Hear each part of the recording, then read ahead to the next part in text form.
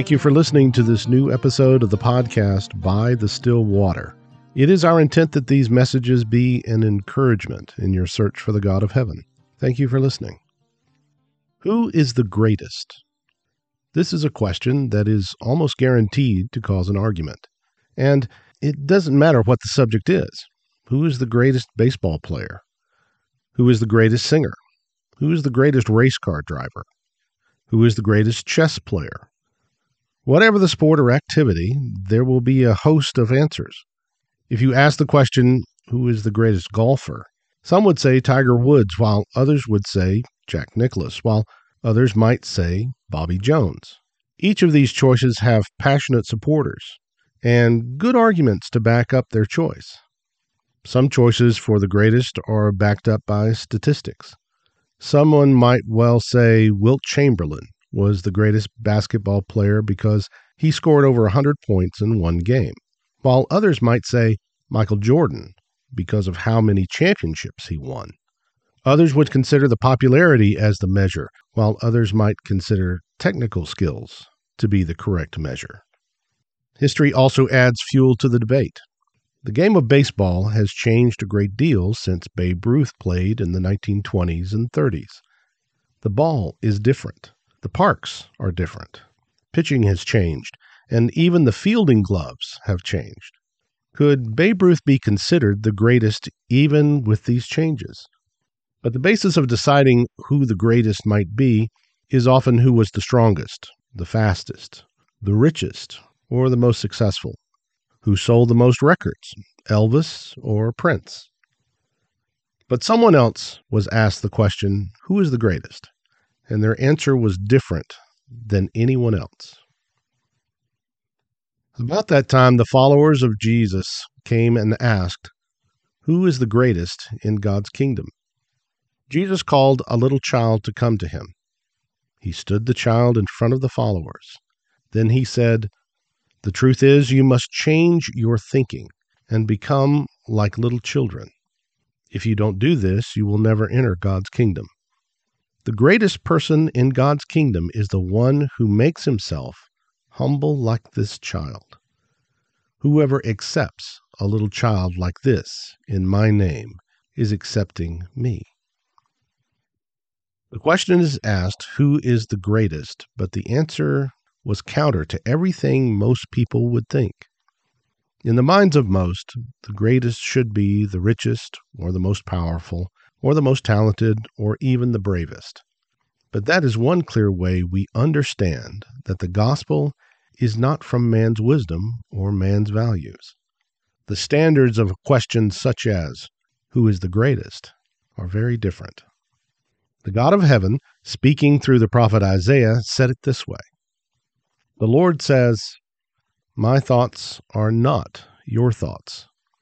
Your ways are not like mine. Just as the heavens are higher than the earth, so my ways are higher than your ways, and my thoughts are higher than your thoughts.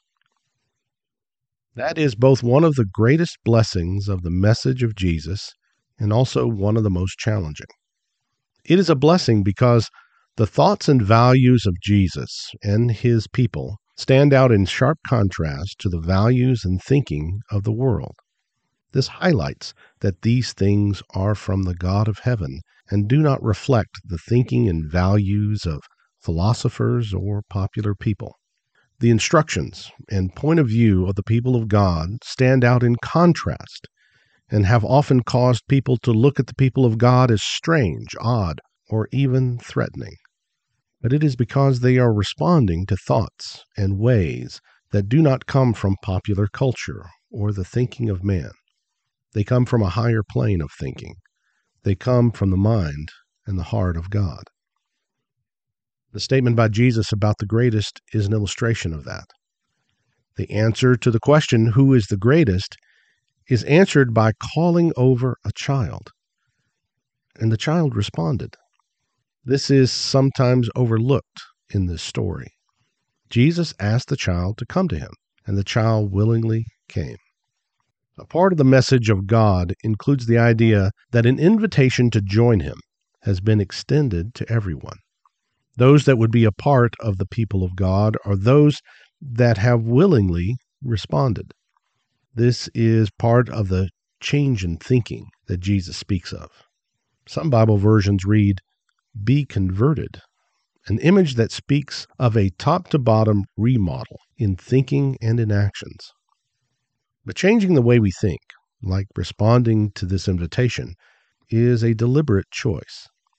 A number of examples of people that became disciples include the word repent. Repent is not feeling sorry for what you did, but changing the thinking and direction of your life. One example of that is to talk about those that were hostile to the followers of Jesus, then became believers themselves. A jailer in the city of Philippi that had tortured Paul and Silas became a believer and even dressed their wounds that he had caused them. He chose to reverse the course of his life. Another image from the statement of Jesus is his people not only make the choice, but are humble like a child. If we are going to be a part of the people of God, we must be willing to learn from God. This includes learning new values, learning new priorities, and being willing to obey. This is a tough idea in our current society. We value the strong. We value the confident and the knowledgeable. Who Jesus says is the greatest is the children, the ones that are gentle, inquisitive, honest, and trusting. This is seen when Jesus is asked again about the greatest, except this time he is asked about the greatest command. "Teacher, which is the greatest command in the law?" And he said to them, "You shall love the Lord your God with all your heart, and with all your soul, and with all your mind. This is the great and foremost commandment. The second is like it. You shall love your neighbor as yourself." The greatest are those that are willing to answer the call of Jesus and approach him with humility. The greatest of commands is for those followers to love God without reservation and to love their neighbor. Few statements highlight the difference in the thinking and values of the world and the thinking and values of God. Many of the sports heroes we spoke of before were not very nice people. As great a ball player as Babe Ruth was, he was not nice to those around him.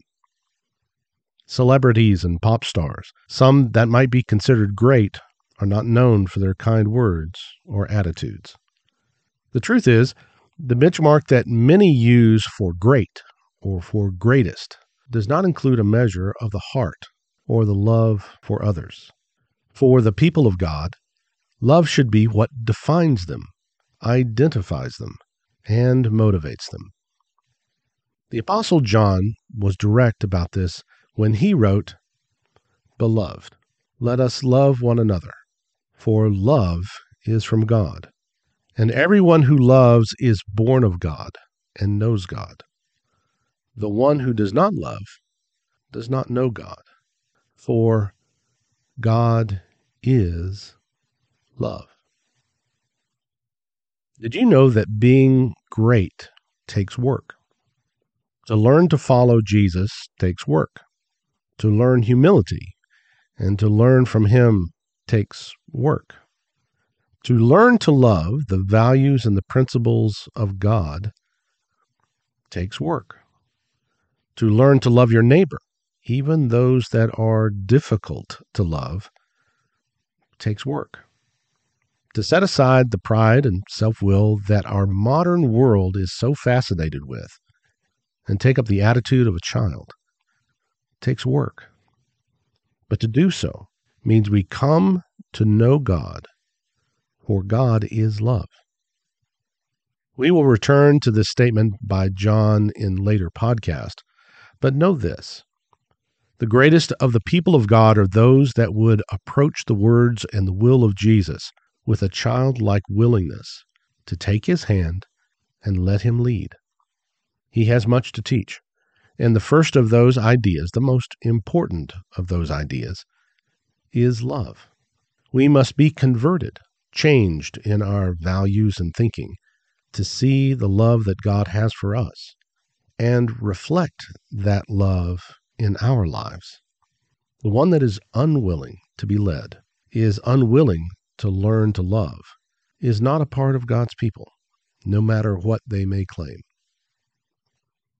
Jesus wants us to come to him. He stands with his hand stretched outward towards us and asks, "Will you come to me?" Go ahead. Take his hand.